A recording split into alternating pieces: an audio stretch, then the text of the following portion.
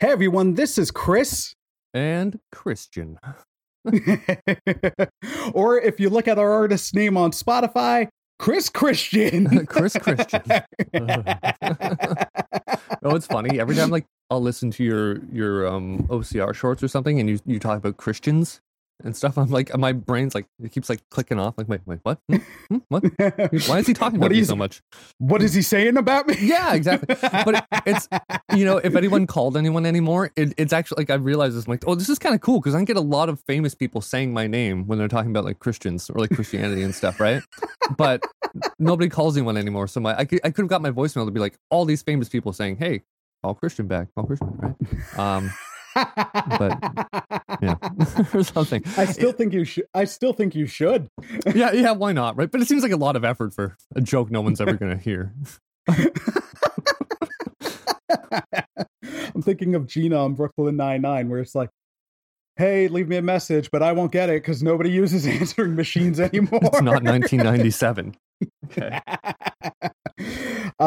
So listener, today we are going all in on our promise from the end of last episode. We are going to keep today's episode light. As much as I don't want to do that. as little as I'm inclined to keep things light, we're going to do it. Well, it's also just it's so funny because you and I will have these intense conversations and good ones. Mm-hmm. Even though it's heavy, it's not like it's, man, that was bad. But afterwards, I'm just like, I'm kind of drained. We just talked about a lot of heavy things. Well, and even though it was a positive conversation, I'm just like, oh man. Well, not only that, dude, they just released a study showing that when people are less tired and less anxious if they have meetings with their cameras off, because there's something about having your camera on that just literally drains you physically. It's weird. It's hard to explain. We say that as we have our cameras on. Yeah. Well, I think it's a difference. Like we were talking about before with the typing test, where it's a difference between being seen and you're just aware that you're being seen, and it does something there's this base level of energy that's being burned whenever you're aware that someone's looking at you or you're being viewed or something, right? Well, and there's with podcasting like we're doing, there's no escape from that, because it's all right, they might not see us, but they're going to hear us. Yeah, the people will hear us. I was the people. Whether they like it or not, they're going to hear us. They will have the opportunity. Yeah, it will be out there. I was thinking, I think with Discord, we could actually record the video as well. Our dual feed. So I want to look into that. So maybe we can actually start releasing things on YouTube as well. So we could a podcast, we could a YouTube video. Yeah. I was actually going to ask you about that, just because I auto share the One Cross Radio podcast straight to my YouTube feed. Mm-hmm. And I was like, we should figure out something with this. So yeah. We will. That thought just kind of ended. And listener, we still haven't set up the Twitter account because I'll be honest, I just haven't yet. I'm sorry. I didn't realize that. We gotta start. Well, now that I have my computer, we can take a more involved role, right? I'll own up to it. I just haven't done that. I made the joke to you right before we started recording, because listeners, Christian has his laptop back. It's a big old iMac, Chris. This thing's my bad. It's a chunker. What do you laptop? I wish I had a laptop. That would be probably better. Christian has his computer back. Thank you. So now we're able to record our audio from beyond just Skype. Yeah. And right before we started recording, Christian was like, hey, so we doing this? I got my computer back. And I was like, oh my gosh, yes. Because I was just full on, I do not have the energy to edit two different things together by Wednesday. Yeah. My anxiety has been really high this week, and it's been mental health wise really up and down. So I'm just like, I don't have the energy for it. So yeah. Words. I will get the Twitter done by release date of this episode. So by next Wednesday, we will have a podcast. Wait, we will have a Twitter account. We should figure out a day I don't know if you're free this weekend, but we should figure out a day that we're not recording to get together and start making plans. Like, oh, we want to do this. Like, here, I just want to get a lot of info organized as well. Like, I want a list of the accounts and the passwords, and then we could start deciding, hey, like, what do we post when? What do we, you know what I mean? Like, I really feel like yeah. No, we gotta harness that. Definitely. And I appreciate you wanting to get in on that as well, because I'm like, I do a number with my own thing, like mine one, and at points one or the other suffers because I'm like, nope, today is strictly this one's day. I hear you. Just like, I'm just tired. So back to keeping it light.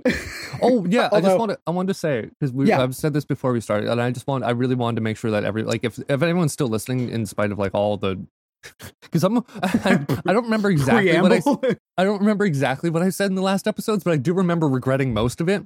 So that is because it's been like 2 weeks since we recorded, right? And so I just wanted to say, like, I wanted to say that, and I was saying that to you that, like, I'm definitely going to take like a more moderate stance on things, and I'm going to try and not paint with so broad a brush. And I feel like we should like I feel like if I actually like I feel like I'm right, but I feel like I haven't demonstrated that.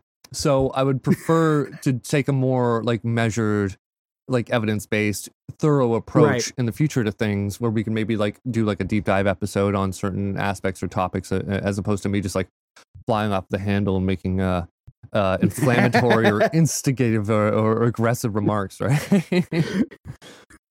Well, like I'm with you. Heck, yesterday. And it's interesting because you said before we start recording, partway through the video, you were like, "Yeah, screw this guy." Oh yeah, that wasn't my intent. Yeah, no, it was like I did the OCR short about the pastor in Alberta, and it was like, for me, part of doing those, like I said, is to get out that anxiety energy, because sometimes you can feel the attack coming on, and your energy starts to shift.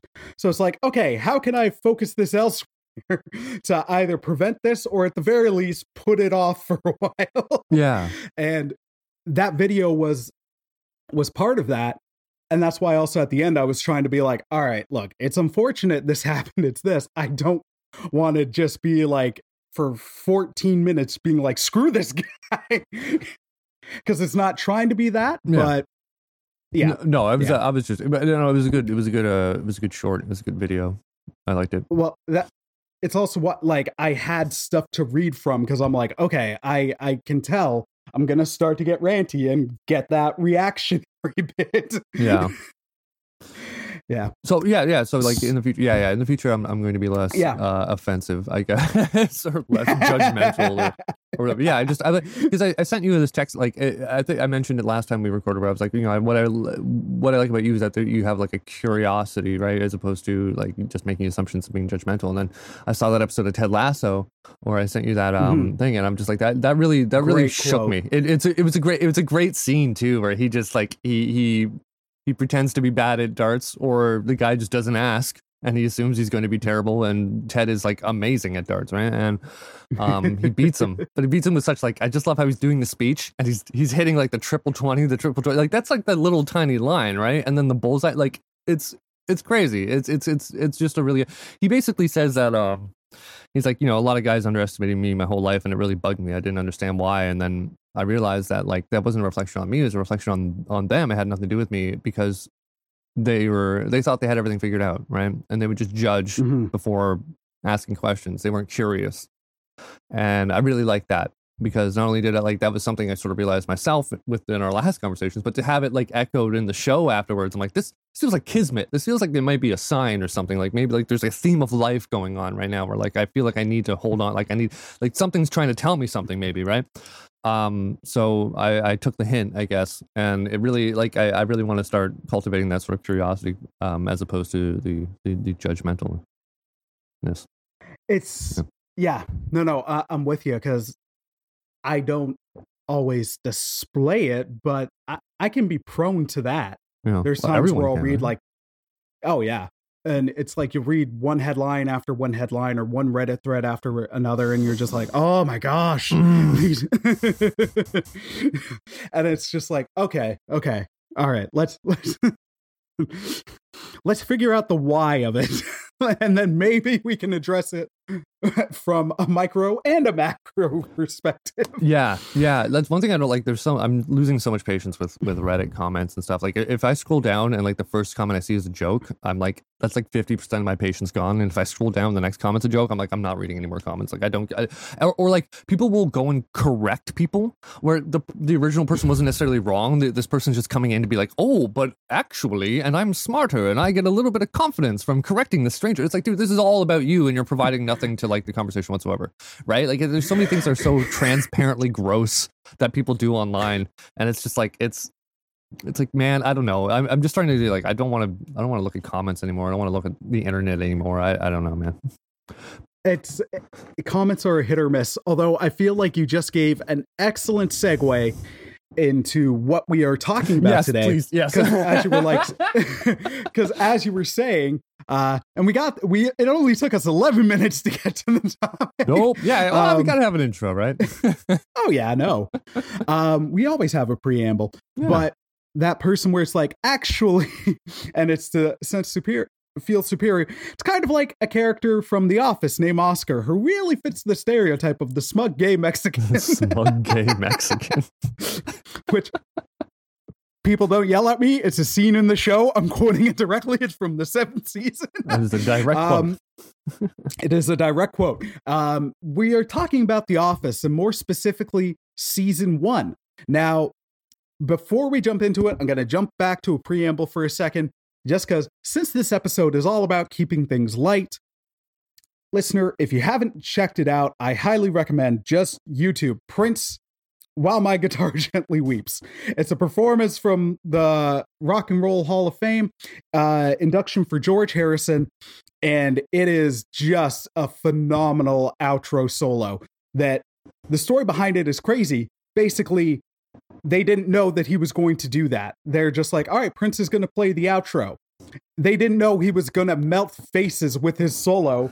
You see this look of pure, utter joy on Donnie Harrison, George's son's face, as he's just like, oh my gosh, this is crazy. He just gets this bright smile. I'm like, this is a spirit lifter right here. Everything's so frustrating right now. And here's this just lovely little time capsule. And then he ends it with throwing his guitar in the air, and you never see it land. You don't see anybody from behind or in front of him like ducking because a freaking guitar just got thrown in the air. But look it up. You won't regret it. It's musically outstanding. And it's also just an upper, a good upper. Yeah, but back to today's topic. So we are talking about season 1 of The Office. Christian, initial thoughts. I wish we there was something, because like I remember I was rewatching like a month ago or something now, or maybe like at the beginning of last month, and like it was weird. I was so more intrinsically motivated to like I would notice things because I didn't have to, right? And now that you were on a kick. Yeah, I was on a kick, but now the kick's over. And I gotta get myself interested in it. I don't know, man. It was a great first season. They broached a lot of interesting, I guess hot button topics, with like race and with the health insurance one, right? Oh my gosh! I watched that just before we started recording. Oh really? Yeah. And that episode. What the alliance with Jim and Dwight, and Jim's just totally messing with it. Yeah, the basketball one, that was another. Yeah, it was all just it was a decent first season for sure.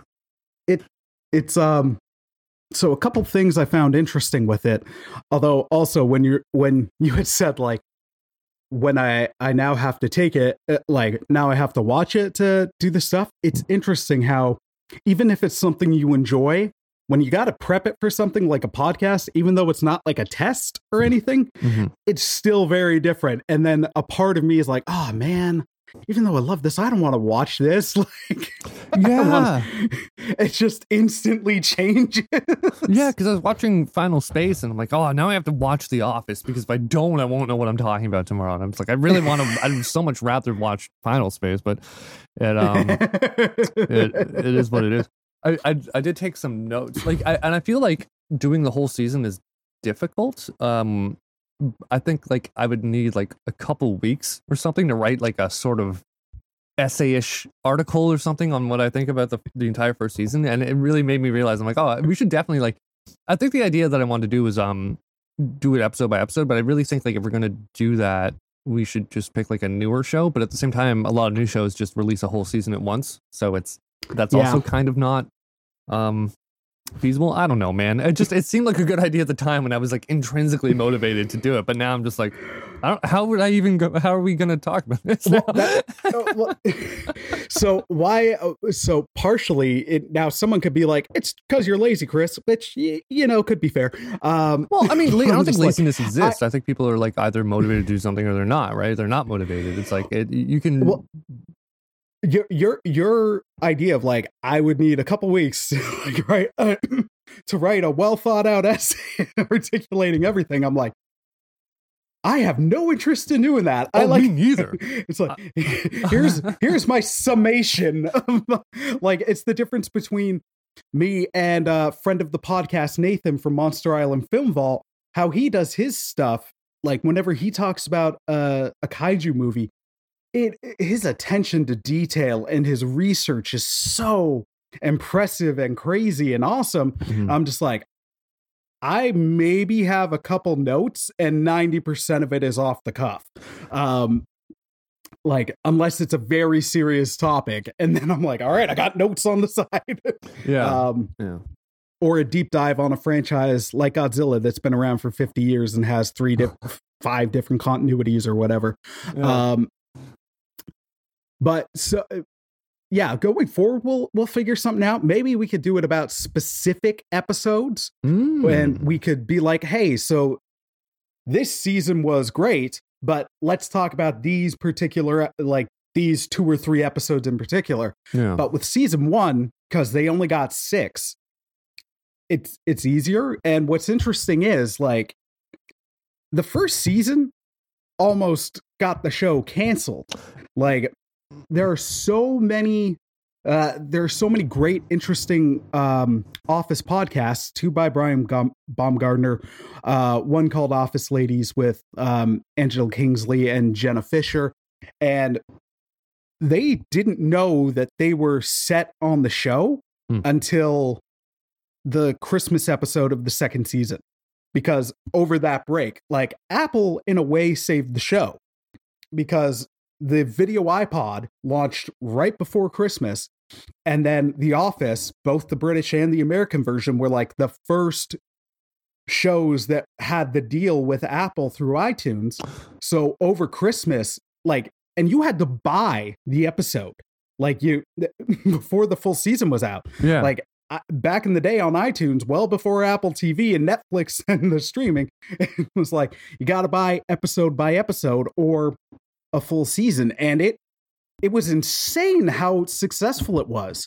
And then of course Steve Carell's 40-Year-Old Virgin came out, and it was a huge success, and they were like, all right, we got something. But that first season,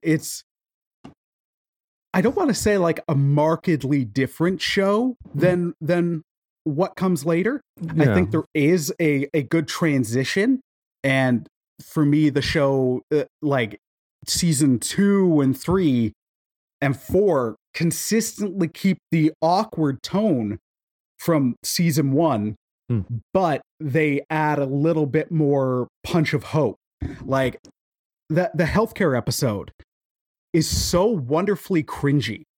Oh yeah, it's almost not even funny. it's oh dude, like this morning I almost turned it off because it's at the end of the episode, and it's not even like the worst thing in the episode. The worst, like, you feel so bad for Kevin when Dwight's like, what are anal fissures? Yeah, nobody like here nobody has this, and then it's like, Somebody does. Man, yeah, and then it's just that awkward silence, and the show, especially in that first season, does not shy away from just like leaving it in. Heck, the end of that episode is Michael not delivering on that promise of a surprise, and everybody's had the crappiest day. And then it's just everybody waiting, Michael not delivering. There's no punchline. And that goes on for like 90 seconds. Yeah. It's funny because like in one of the episodes, he's like, oh, I increased profits by 17%, or I cut costs by like, I don't know, some percentage without losing anybody or anything like that, right? Or without diminishing salaries. And I'm like, and then all of a sudden he has to cut all their health benefits and stuff. It's like, what? Yeah. When do you become successful enough to actually like provide for your workers, right? when do we not have to cut health insurance for you?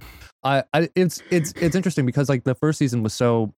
It's like they focused a lot more on that kind of like the British Office, where it was just so it was so deadpan and like realistic and serious in a lot of ways, where people were just like it almost wasn't funny because it's like, this is just horrible, this sucks. Like I would it's done so well where you're like, yeah, I would be pretty angry, like I don't and that's part of the genius of it, right? Where they like that is really like it was very real. Like it felt very like actually sort of like a documentary. And then obviously like in the second and third season, it becomes more like a show. But yeah, I don't know what I'm saying. I am done speaking now. Make better word talk. Make better word. Yes. Oh, for real. Well, it's interesting just because in the first season they shot in an office building, and they listener, I highly recommend look at Brian Baumgartner's two Office podcasts, the An Oral History of the Office and The Office Deep Dive, I believe it's called. They'll go into like some wonderfully great deep detail where it's like, hey, Hollywood normally would like, we're going to cut out this wall so we can get the shot, where it's like, no, we're going to do it. So they were hiring people from a documentary shooting background, a reality TV shooting background. And they're like, we're going to do it this way because this is the feel we're going for. And reality TV wasn't a big thing in North America at the time. Like Survivor hadn't gone nuts yet. It was well before Survival and Jersey Shore and all this crap. But the UK had so many shows like that. Like, here's a documentary about people who are horrible drivers failing to get their driver's test. Like this slice of everyday life documentary that North America hadn't had. And the first season was very much like it had the style of the UK one. Of like a BBC or a PBS documentary, right? Yeah. And there was the comedy, but it was heavy, very, very heavy on the cringe. And that's fair. I think the show found its voice and its balance in the second season, where it was still like the second season still has so many of the cringy, awkward stuff. But even like the difference between Michael in season 1 and season 2, even just how they present him, like in the first season, it's like, all right, let's have our boss be very, very unlikable. And we're going to give him the tight suit that almost gives him the double chin and the slicked back hair. We're going for almost that like greasy salesman look. Yeah. Subtly, we're making you not like him. And then there's his behavior. One thing I noticed is like in the first episode, he had his sleeves rolled up, like he wasn't wearing like a blazer or anything. And it really like occurred to me, like, oh, like he does look so like sleazy because and it's weird and it feels weird. Like I don't know why, but like he has really hairy arms, right? So like between like his weird like thinning slick back hair and like his hairy arms and just like it was a cheap sort of kind of large white shirt.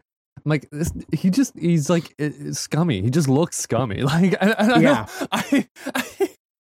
I know it's so like prejudiced or whatever. Like, it's just very like, I'm literally judging a book by its cover, but it gives you this feeling, right? I don't know if it's like, I don't know. And that was 1,000% deliberate. But then, like, the thing was towards the, like, it always ended on that and the cringe. And you and I have talked about this, like, privately, not on a podcast, but like the genius with Michael is they made it, they're like, all right, let's make him 10% more likable. Like just these little things that humanize him, where you're just like, where you start to feel bad for him. Because in the first season, you're just like, this guy is the worst. And then in the second season, you slowly start to find out, like, dude's incredibly lonely. He doesn't have the life he ever thought he would. His childhood was messed up. Not even messed up like everybody else's, but like clearly some traumatic messed up things. And very like unresolved issues. It's like, this is a guy who's just desperate to be loved and has these compulsive needs because he's never had that. And like he had his stepdad, right? Which there always seems to be like there's that episode in a much later season where he and Toby are doing like a therapy thing, and he refers he refers to his stepdad as his mom's husband or his mom's boyfriend, and then Toby's like, "You mean your stepfather?" And he's like, "Yeah, but I never really thought of it that way." And it's like, whoa, dude, like that's huge. And then like you find out like his mom dressed him like a salesman when he was 8, so he's going to like elementary school dressed in like a suit and a tie. And it's like, no wonder, like, I'm certain he was bullied. No wonder he had no friends. That's insane. Why would you do that to your kid? Right? That's crazy. Well, and then there's stuff like in other seasons from in high school, like in the third season intro.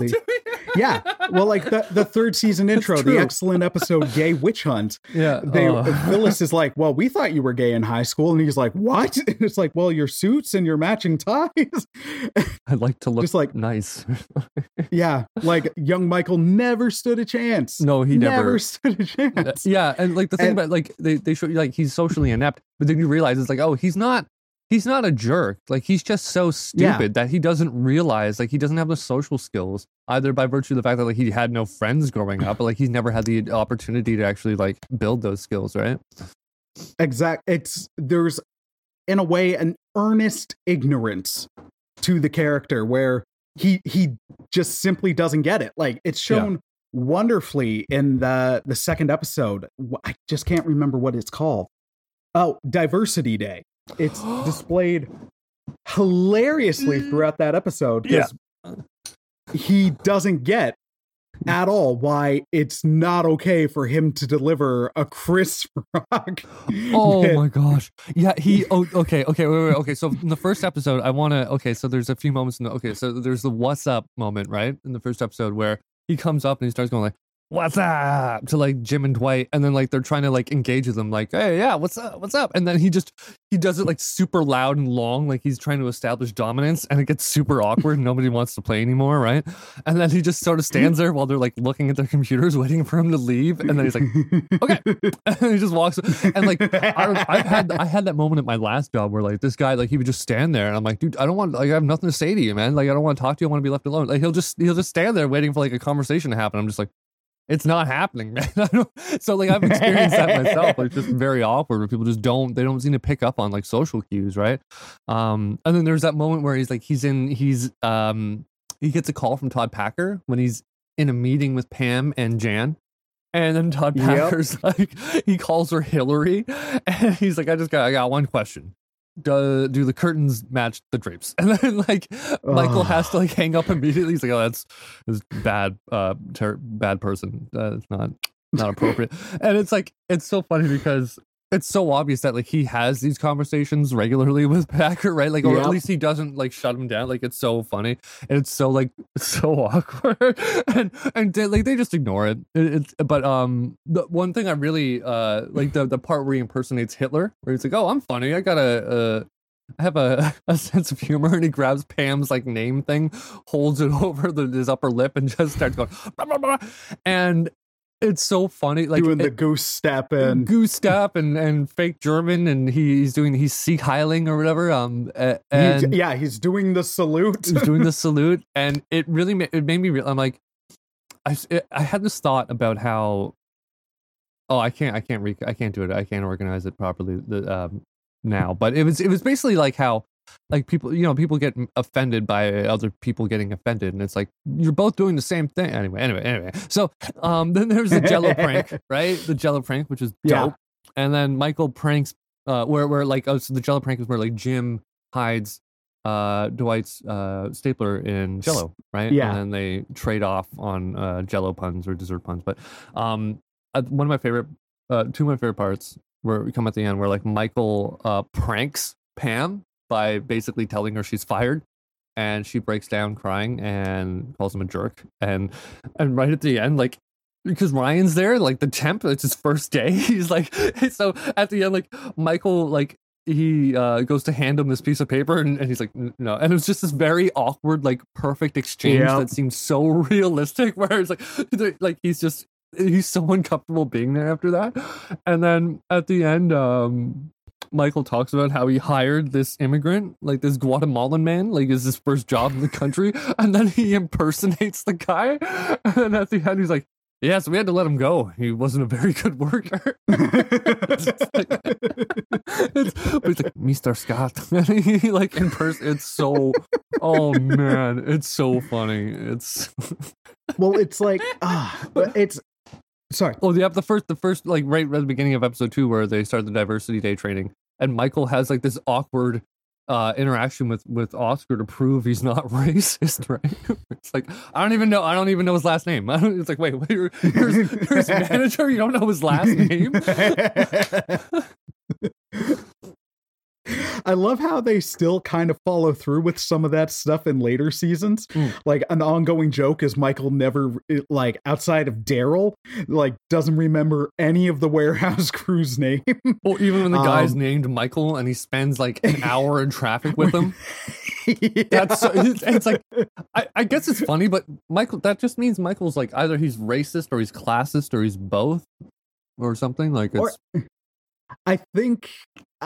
See, I don't think I would not describe Michael as racist or classist. No. No. It's he just sucks at remembering people's names outside, because like Carell and other people were like, he never had a family of his own until like he left with Holly, and then that was the end of Michael Scott's story. And throughout the seasons of The Office, it's like he thought of everyone in the office as his family, and nobody else felt that way because they have their own lives and their own families. Yeah. And I'm like, that's crazy fascinating. But then it's like, of course he's going to remember everybody in the office's name, because he's like, I see you all the time and you're my best friends, and Ryan's my brother, my protege, all this, when it's like, you're not. Whereas this guy in the warehouse is like, okay, yeah, no, you're down there. We'll be friendly, but Jim, I love Jim. Yeah, but it's like, dude, you spent an hour in traffic with this guy, and he has your name. Like, how would you? I would be like, this is so awkward that I'm like, I'm in a truck with like one of the warehouse guys that I don't know, and it's like he's driving me home. This is very strange, and it would just leave an imprint on my mind. But I think it's interesting to me because like a lot of this stuff is explained away by the fact that like Michael's just dumb, right? Like he's kind of dumb, and it kind of makes you. I mean, you can make the argument that like, yeah, okay, so like the office people are his family, so he just doesn't think to remember. But like, you know, you think you would remember, so it kind of makes you feel like, I kind of feel like if you're dumb, if you're dumb enough where you can't like think critically, or you don't really have self-awareness, I think there are societal, like cultural influences that sort of like get imprinted on you that you're not aware of. So I think it may be that he might not be like racist or classist like on purpose.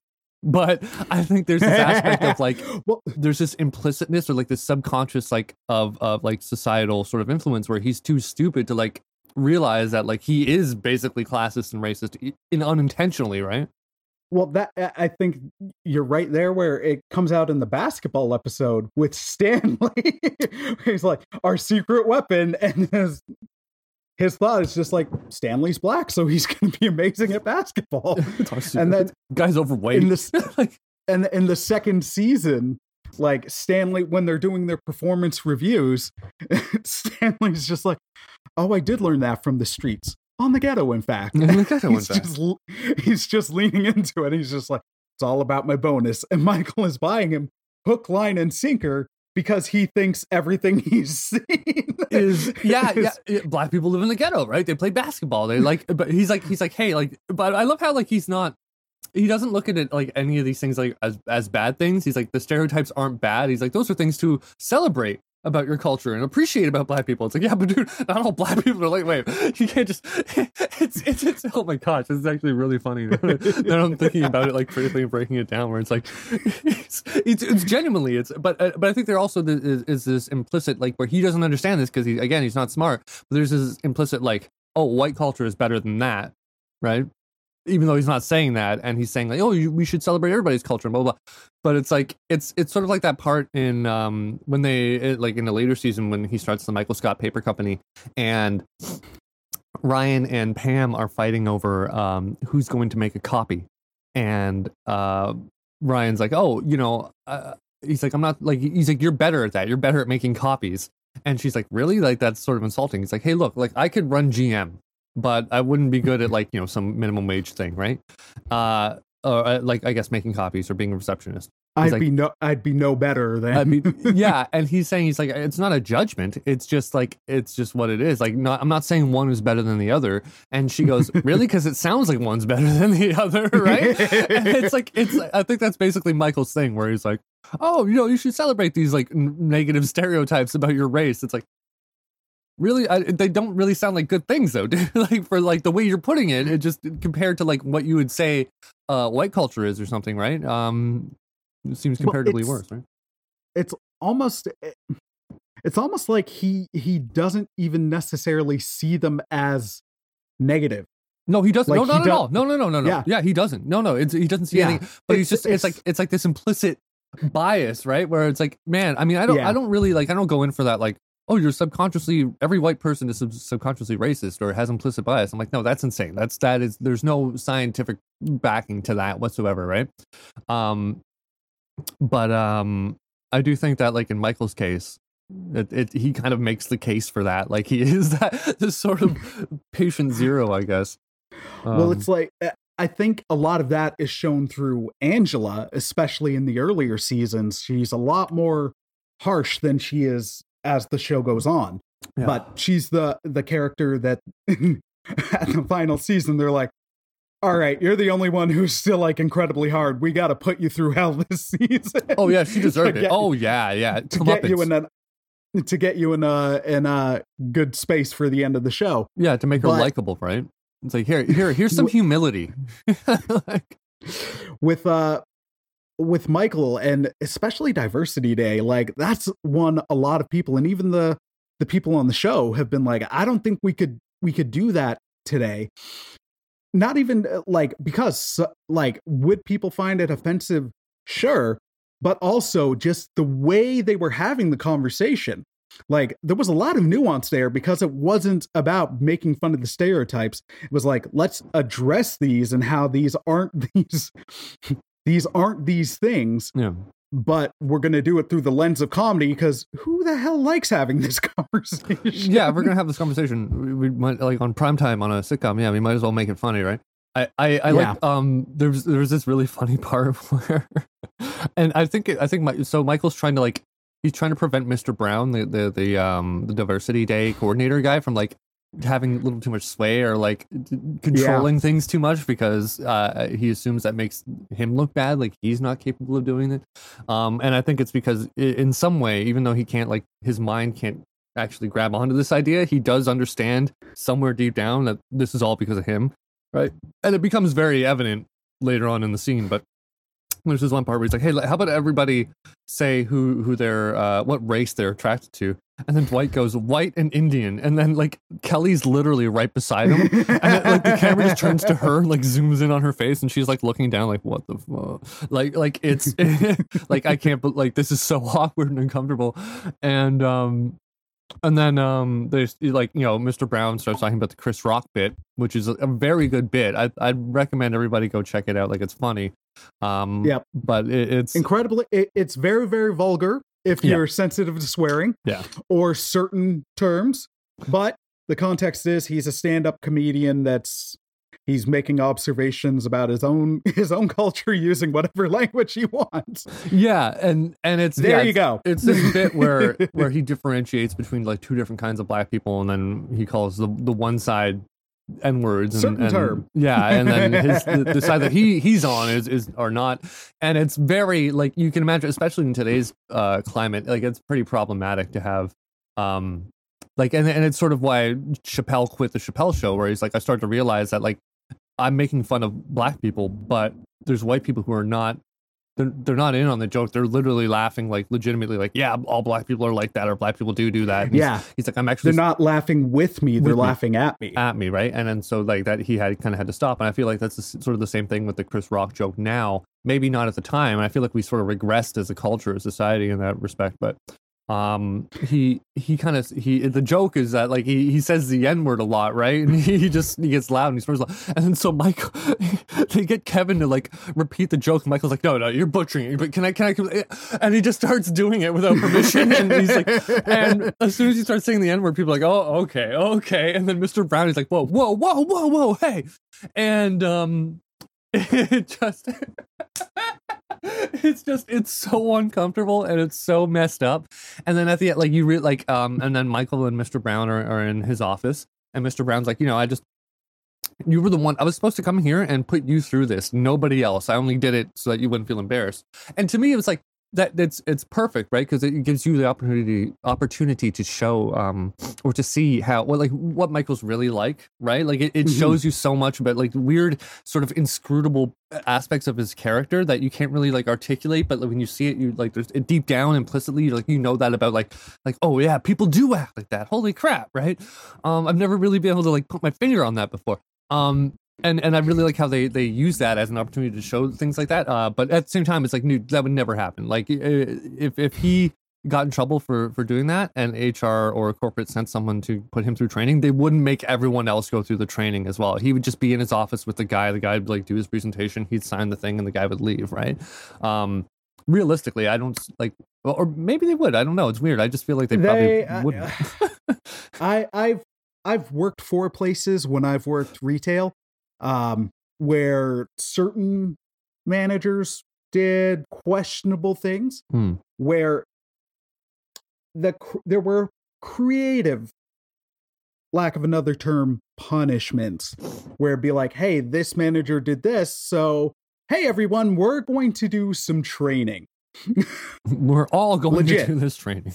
Legit. Yeah. Stuff like that would happen. So that's where I'm like, I'd like to think it's not believable, but maybe less so now. Yeah. Like maybe now it would probably be more like you said, but at the time it was like, all right, no, instead of addressing it, we're gonna do this so we can't make this person feel bad. Yeah, that's another, I really don't like that aspect of like, we can't make the person who did something wrong feel bad. What are you talking about, right? And I think, and I don't want to get too off topic, but I feel like that's sort of like what's happening in our society today with some people who refuse to get on board with the showgram, if you know what I'm saying, right? We're like, hey, let's cater to these people who are just incredibly selfish and obtuse and ignorant and who are they're selective in what parts of reality they choose to acknowledge, right? Like it's very yeah. But not to make sweepings. No, well, I mean, it is like, I mean, you can, like, everybody has different reasons. Yeah. A lot of the times I think it's good to sort of like, okay, you may all have different reasons, but the effect is the same. So your reasons are stupid, They don't matter. It's like, hey, I ran over this kid because I thought it looked like a vampire. Okay, but you still ran over the kid. I don't know what. I don't give a crap whether or not you look like a vampire or a super rat or something. I don't care. Like, you ran over a kid. Like, you know what I mean? Like, it doesn't matter to me why you ran him over. You ran him over, dude. Like, dude. Let's be honest with ourselves, though. Dwight would do that. Yeah, let's not. We've all wanted to run over a kid at some point or another in our lives. Okay, let's not.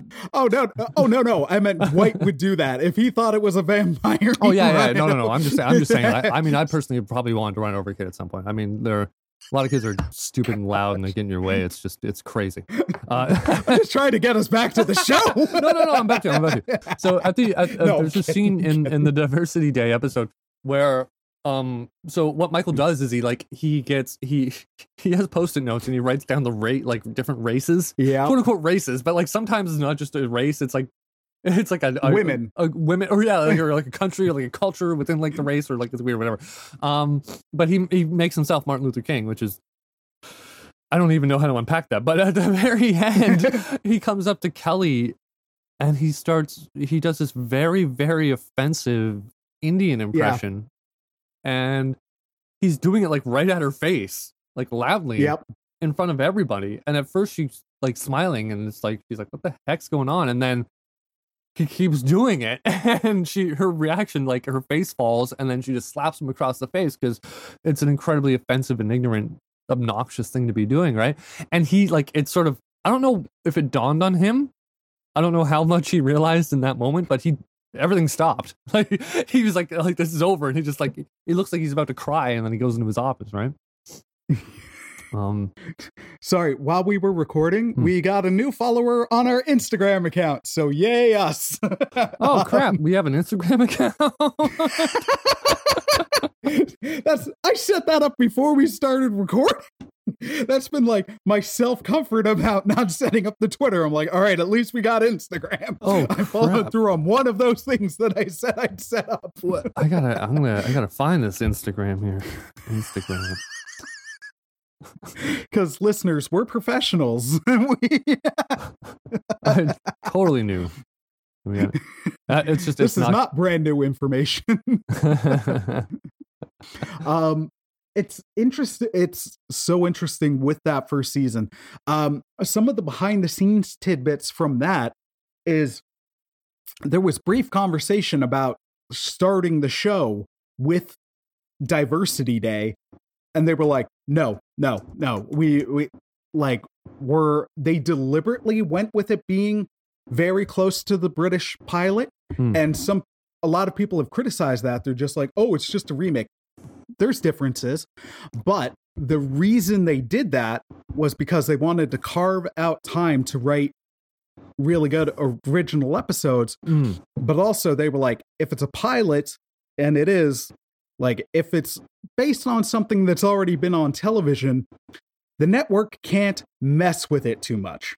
They're not gonna, imagine if they tried to start with Diversity Day.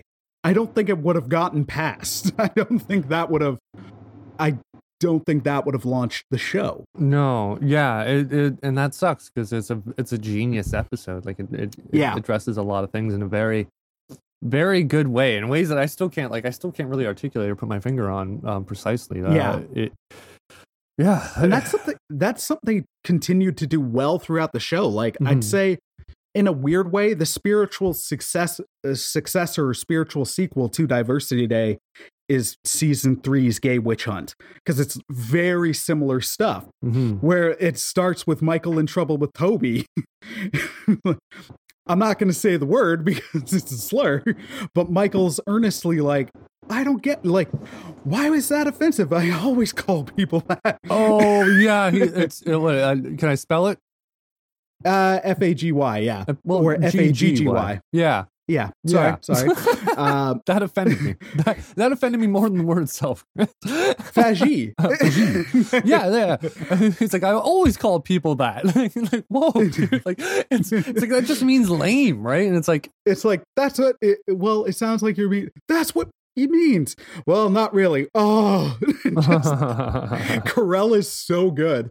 And then right after, when he finds out Oscar's gay. Oh, that scene is just wonderful. Yeah, I love how he's So like, funny. hey, let's not be calling people gay here. Exactly. Like it's a terrible because thing to call someone gay. Because he's thinking Toby's now making fun of someone for that. Yeah. When it's like it's so it's so perfect. He just doesn't get it. And then at the end of the episode, after he makes before the improv kiss scene. Oh, like I that love was actually something that Matt came up in the moment on the day of, while they were filming the scene. It's genius. And it's so oh good. Yeah, and that was all Carell. But then, as Oscar's leaving and he's frustrated, Michael just breaks down crying. He's like, "I'm sorry I called you that," and you're just like, he doesn't mean to be mean. No, he doesn't. He's just so dumb. Yeah, he literally doesn't get it. He's so disconnected from basically everything that it's just, he earnestly doesn't understand that, no, saying this is bad. Or what's another term for Mexican? Mexican isn't offensive. Well, it has certain connotations. It's so messed up. So funny. Well, he just doesn't get it. It's like there's that one point where he comes up to Oscar to apologize. He's like, "Hey, maybe someday we can get drinks and you can tell me how you do that to another dude or something." And it's so and Oscar's like, yeah, I would love to do that. Yeah, let's do that. Yeah, and it's like, what the heck? It's just that pause, just like how you can you could do that to another dude. Or later when he's like, I'm getting I think, was it a rectal exam? And he's like, is there anything I should be prepared for certain sensations or make it more pleasurable for Dr. And Oscar's just like, okay, and just gets up and walks out. And it's worse because Oscar was totally concerned about him at first. He was on board. He was like, "Oh, yeah. What's going on, right? How can I help?" And then Michael says that, and it's like, why was I dumb enough to be charitable with this guy? Why did I do that? Why did I put myself out there? And it's something I really like that the show did. It really illustrated none of this is coming from a mean place. Mm-hmm. The behavior is still bad. Mm-hmm. We're still going to show that the behavior is bad, and we're going to always point that out. Some people, when I've talked to them, especially about the earlier seasons, they're like, it's so offensive and Michael's so offensive and this shouldn't be encouraged. And I'm like, have you watched the show? Because none of his behavior is encouraged. No. The whole time it's pointing out it's ignorant, it's bad behavior. And they're like, well, nobody gets angry at him. I'm like, they get angry at the behavior, but they also see, especially in the later shows, it's not mean-spirited. He genuinely doesn't hate anyone except Toby. Mm-hmm. Toby he hates with a fiery passion.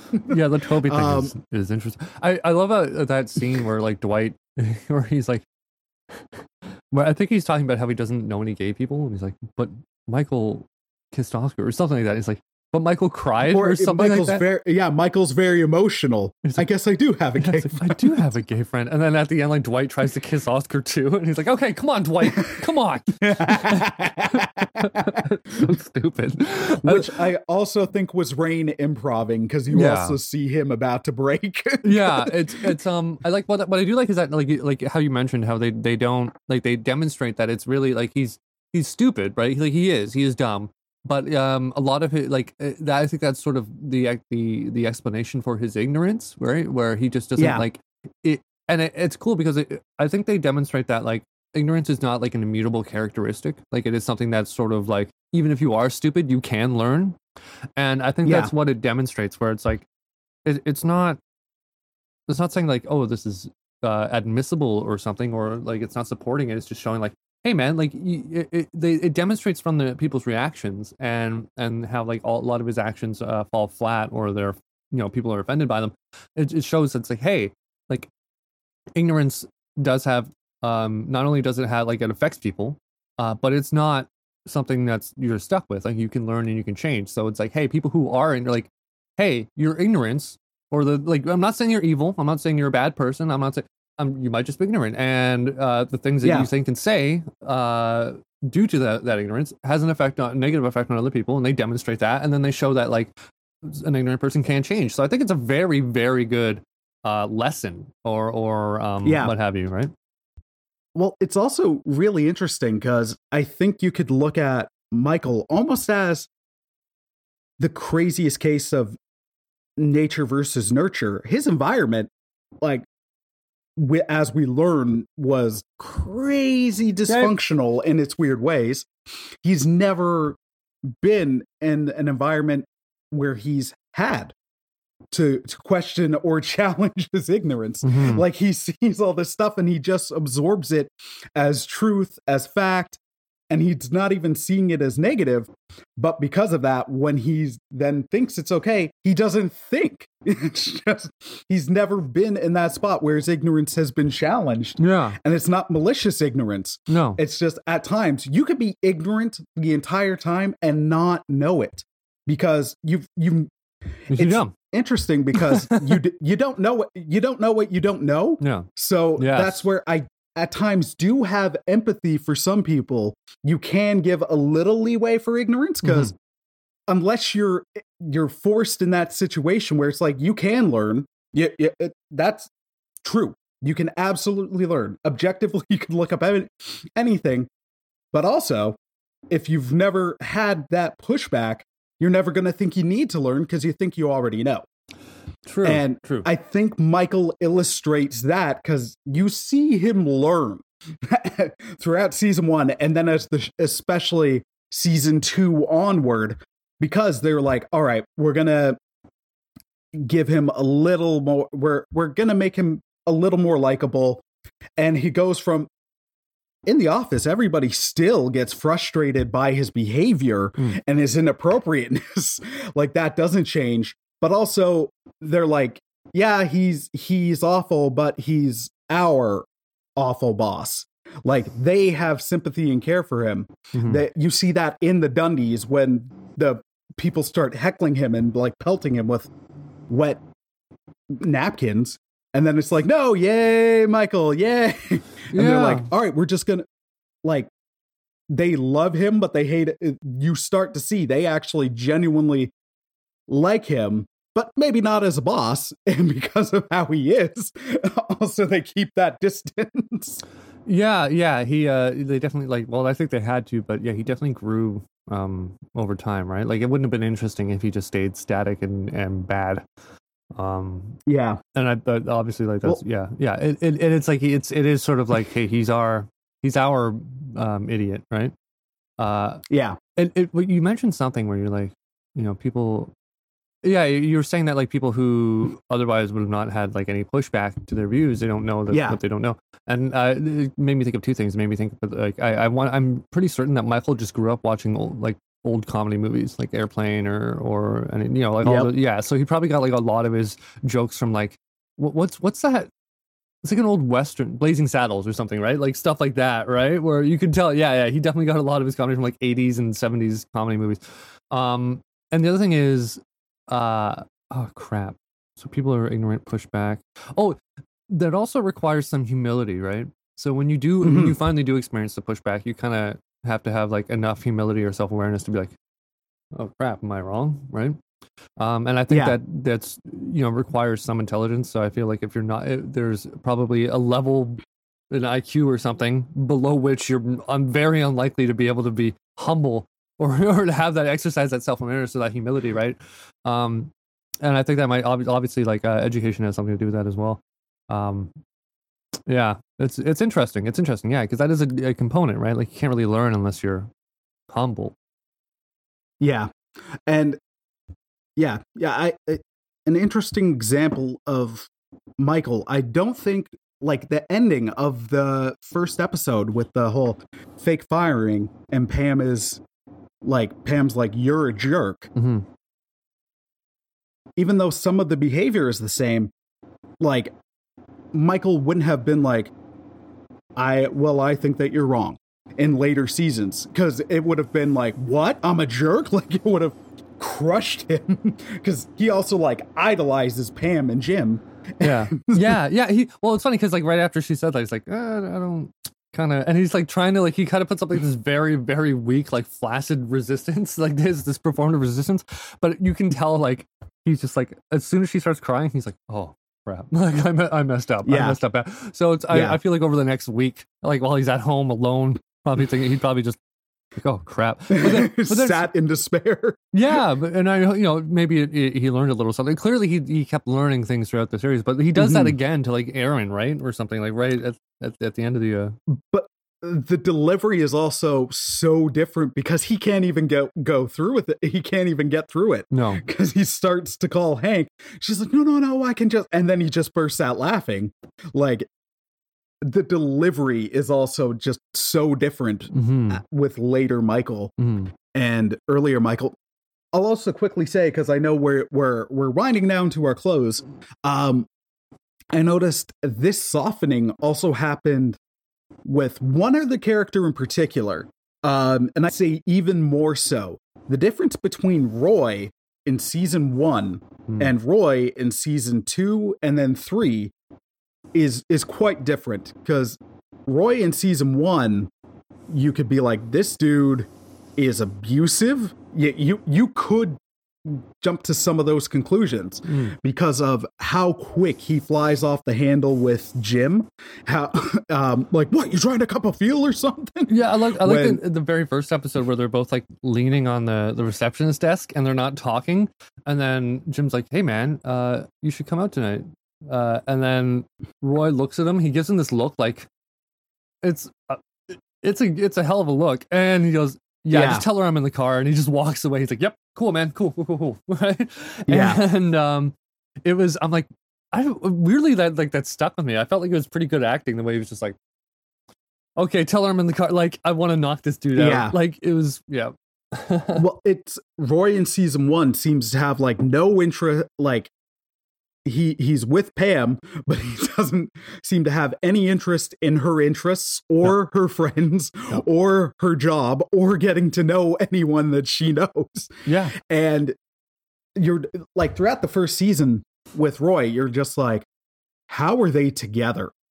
And then in the second season, you do get to see more of him, and he slowly tries to join the, like, in the fire episode, he walks away from the warehouse. He's like, hey, can I hang out with you guys? Those guys are jerks. Yeah. Wait, wasn't that and then you where actually they were roasting Michael? No, he wasn't. That was in the 5th season. But like, Michael did go to the warehouse guys to get a joke. And then where they roasted him about like making fun his of Michael. Business. Yeah, he's like his clothes, and someone ends with a goat sound. Yeah. Well, he's like you don't have a lot of business to begin with, so it's like it was very, you could see almost your whole tiny package. He's like, hey guys, can you give me a joke to make it? And they just wreck him, destroy him, and like I remember, man, I loved that part. Like it was so mean. Like I identified with Michael there. I'm like, oh, that would totally happen to me. Like 100%. And yeah, oh man, the first season. It's interesting because I love this show, and listener, even though we're recording separate audio, Christian and I are talking over Skype, and my phone is propped up by my Office series box set. And I'll say to people, like, I don't think you need to watch the first season, but it's well worth watching. Like, I think the show finds its distinct voice season 2 onwards, where it still has the cringe and everything from season 1, but it also in season 1 you got little sprinkles of some feel good, but rare. Season 2 you get a lot of the not hugely, but that feel goodery is in there a lot more organically. So most of the time when I think The Office, I think season 2 onwards. Not that I separate season 1, but I guess I do a little bit. Yeah, but the first season has some crazy good episodes. Yeah, it was a lot more like the British version. Yeah. Okay. Have you ever watched the British version? Yeah, I could like understand half of what everybody was saying, and I didn't find any of it funny. I can see, and I like British humor. I like British humor a lot. The deadpan delivery is excellent, and some of the stuff you can see from like Michael Scott right out of like Fawlty Towers. But the British version, what made me jump out of the show where I'm like, I just can't, was the British version of Packer. Packer is a terrible character, but the actor just adds that little bit of charm, and he also gets his like that just tiny bit of likableness. Just that little bit where you're still not supposed to like Todd Packer, but there's just something there. Whereas the British version, there's nothing. I was getting actively angry at this character. I'm just like, I can't enjoy this. This dude is legitimately pissing me off. He's such a horrible person. I'm like, I'm done. I can't. I'm done. Exactly. Yeah, there's no redeeming qualities here. This is just, we're just watching a serious POS do POS things, and nobody's pointing it out, nobody's calling them out, and it just keeps going and going. And it's in a professional environment. I think it's with intolerable. Okay, maybe Packer's not likable, and I'm not trying to argue that, but I think you can see with Packer and Michael, like there is still there's an actual friendship. I have no doubt that Packer looks down on Michael, but there is also a bit of a friendship there. There actually is. And I guess that can be a little, that gives me a little bit of leeway with Todd Packer in The Office. Whereas whatever the British character was, you're like, but Packer, no, there's nothing. No, yeah, because with Packer in The Office, like it was exaggerated enough where you're like, you couldn't take him too seriously, you know? But with the guy in the British one, it was just like, it was done so well, where it's like you're just so like, this is just too real. Like this is just like this kind of person doing terrible stuff, and no one's calling. Like it's just, that's not funny. It's just like, oh, this is bumming me out. Todd Packer is almost like the YouTube version of someone where they're like, oh, I'm gonna go big and I'm gonna be crazy and I'm gonna be on and I'm slipping into my character. And the British version is like, no, all that is stripped down. This is actually who I am. And you're like, oh, I can't hang out with you. Whereas with Todd Packer, the YouTube guy, you're almost like, okay, I kind of want to see what you're like behind the camera. Like, I'm interested in that person.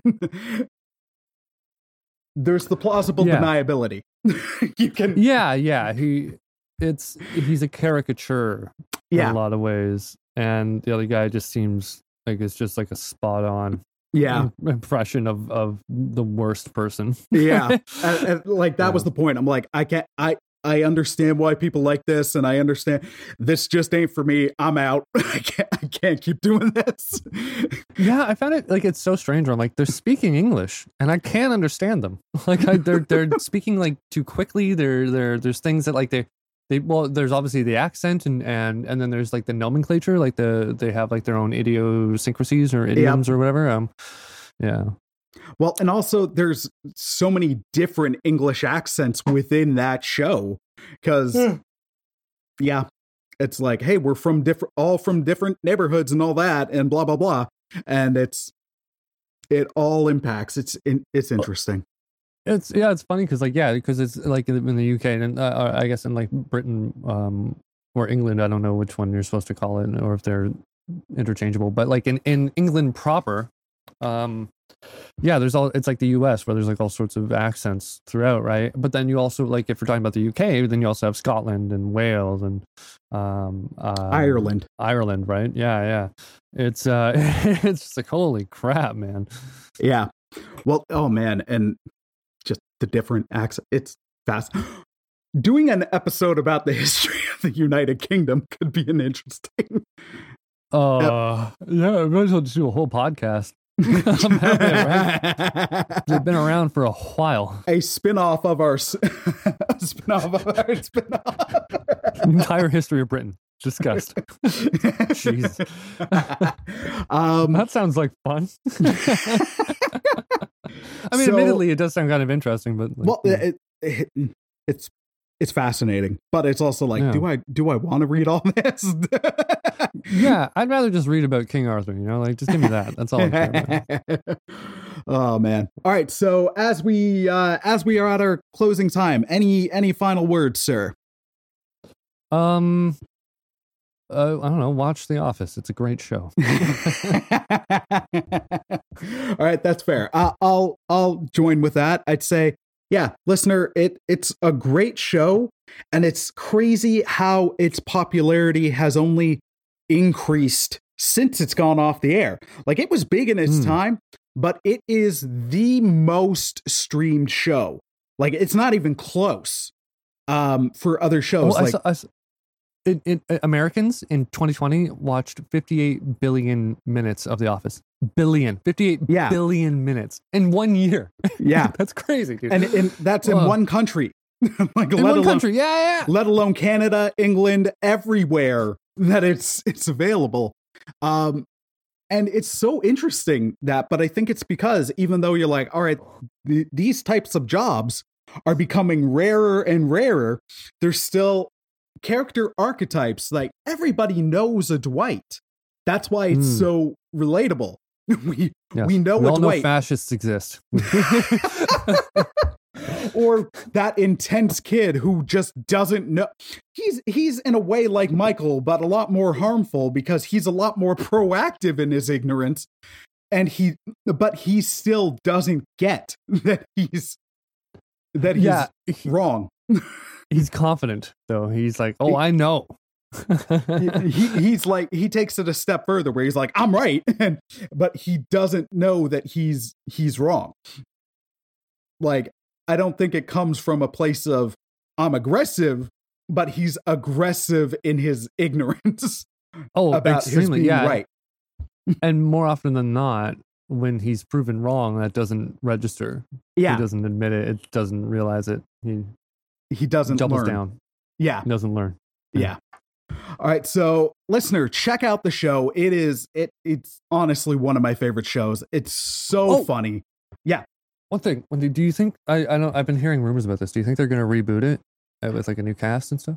I don't want that. I hope not. I mean, possibly, because the snarky comment is it's easy. It's always easier to reboot to remake than start anew. And it was so successful. Like, it is so successful.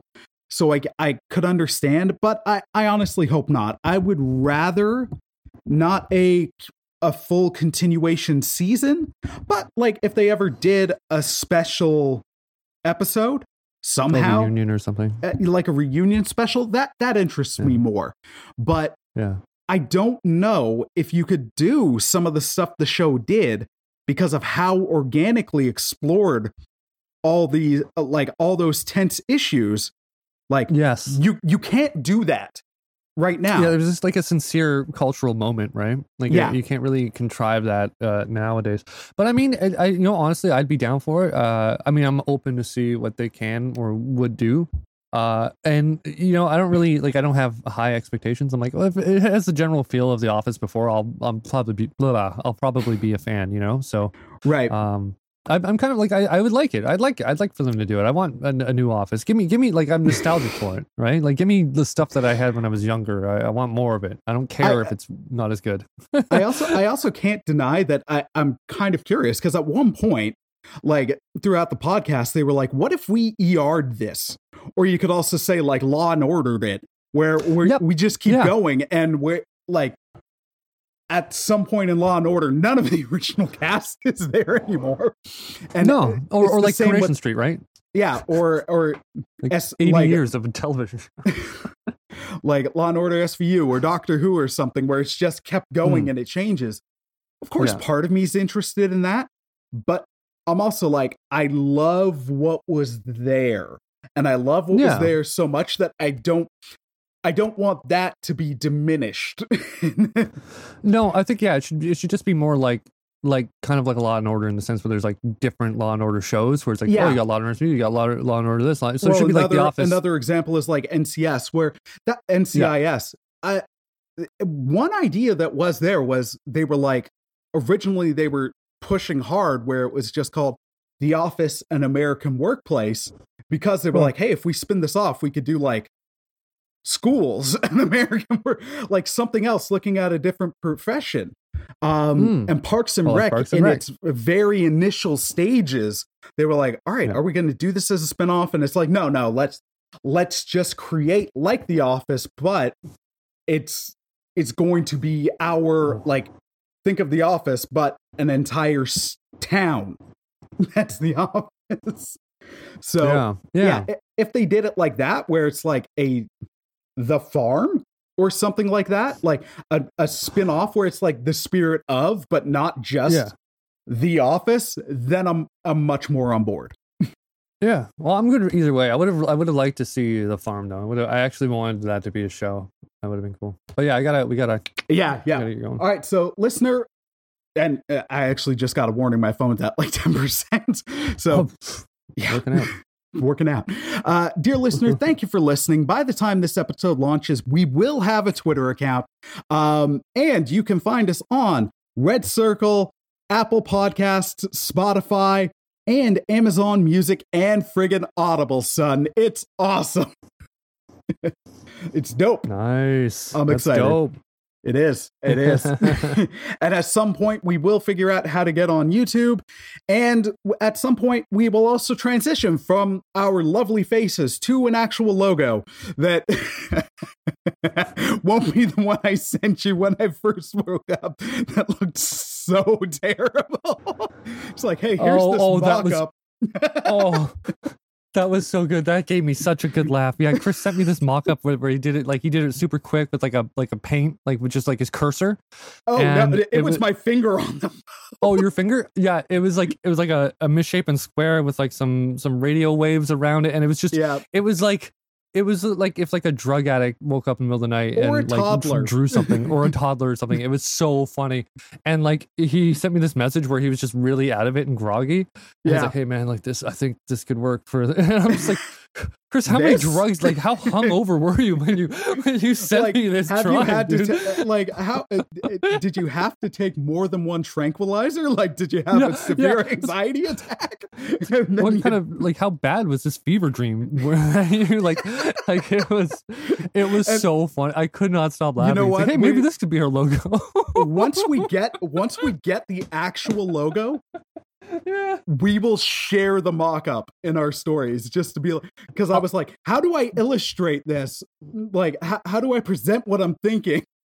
I can't think of it verbally, so I'll just draw it. I'm like, this is gonna be awful. Well, to be fair, you got the idea across. I'm like, oh yeah, I get it, but like it looked like as if like a homeless guy he comes into like a store and he's like, hey, I drew you guys a new logo. You want like I'll take $50 for it. That's it. That's all you got to give. Right? It's basically free work. It's like, sir. This is a Wendy's. Can you please leave? Right? Like, so once we have our much better looking logo and our actual logo, we will share that so you can join in on the laughter. I'll work on that this weekend. Awesome. I'm home. I got the computer. Like, it'll be good. Awesome. Hopefully, we will have it for this episode. Nice. All right. Well, all that being said, listeners, thank you for checking us out. Thank you for supporting us. Please. Share us, review us. I know you hear that with like the YouTube videos and all that, but there is a reason. As much as it's annoying to hear, it does actually have an impact when it's shared And when it's reviewed on iTunes and Spotify, it gets us up. It gets us up in visibility in the algorithm. So then there is the potential for growth. So Yes. we're starting from the ground up. We launched with no promo, and I'm pretty satisfied with where we're at, considering we did a completely dry launch and our audiences are small to begin with, and because you didn't have your computer, I don't think you were even able to share it with the people like who know you from Twitch. So. Yeah, I don't know, man. I don't know who knows me from Twitch. I only got 17 followers. Like I haven't streamed in like 6 months or something. So, yeah, no. Now that I have my computer, it's going to be a lot easier to organize. Like, just like we'll share this then. Who's engaging, stuff like that. Figuring out all that stuff. Yeah, it's going to be so much easier. Like I feel like I have like a workstation now, not just like a bunch of information flying at me from my phone, right? Like, and it won't just be Chris just being like, nope, can't do it.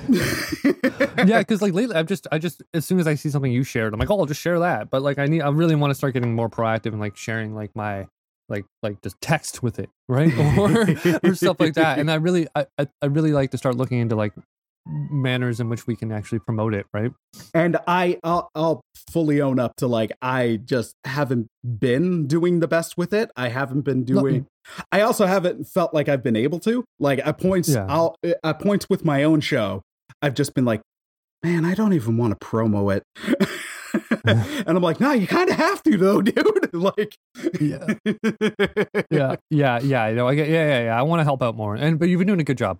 And we'll also figure out like what's going to work for us, because it's not just going to be like I've got my way of sharing the One Cross Radio stuff, and the people who like my following through there know it. So I'm like, all right, I know what works with this audience, but starting dry on something new, you're like, no, let's figure it out. So I've got ideas I'll pitch to you later, because you got to get going, and I'm making really it go too long. So my apologies. And for the third time, thank you for listening, everybody. I hope you enjoy, and we'll be back in 2 weeks with another episode. Have a great day. Have a great one. Peace.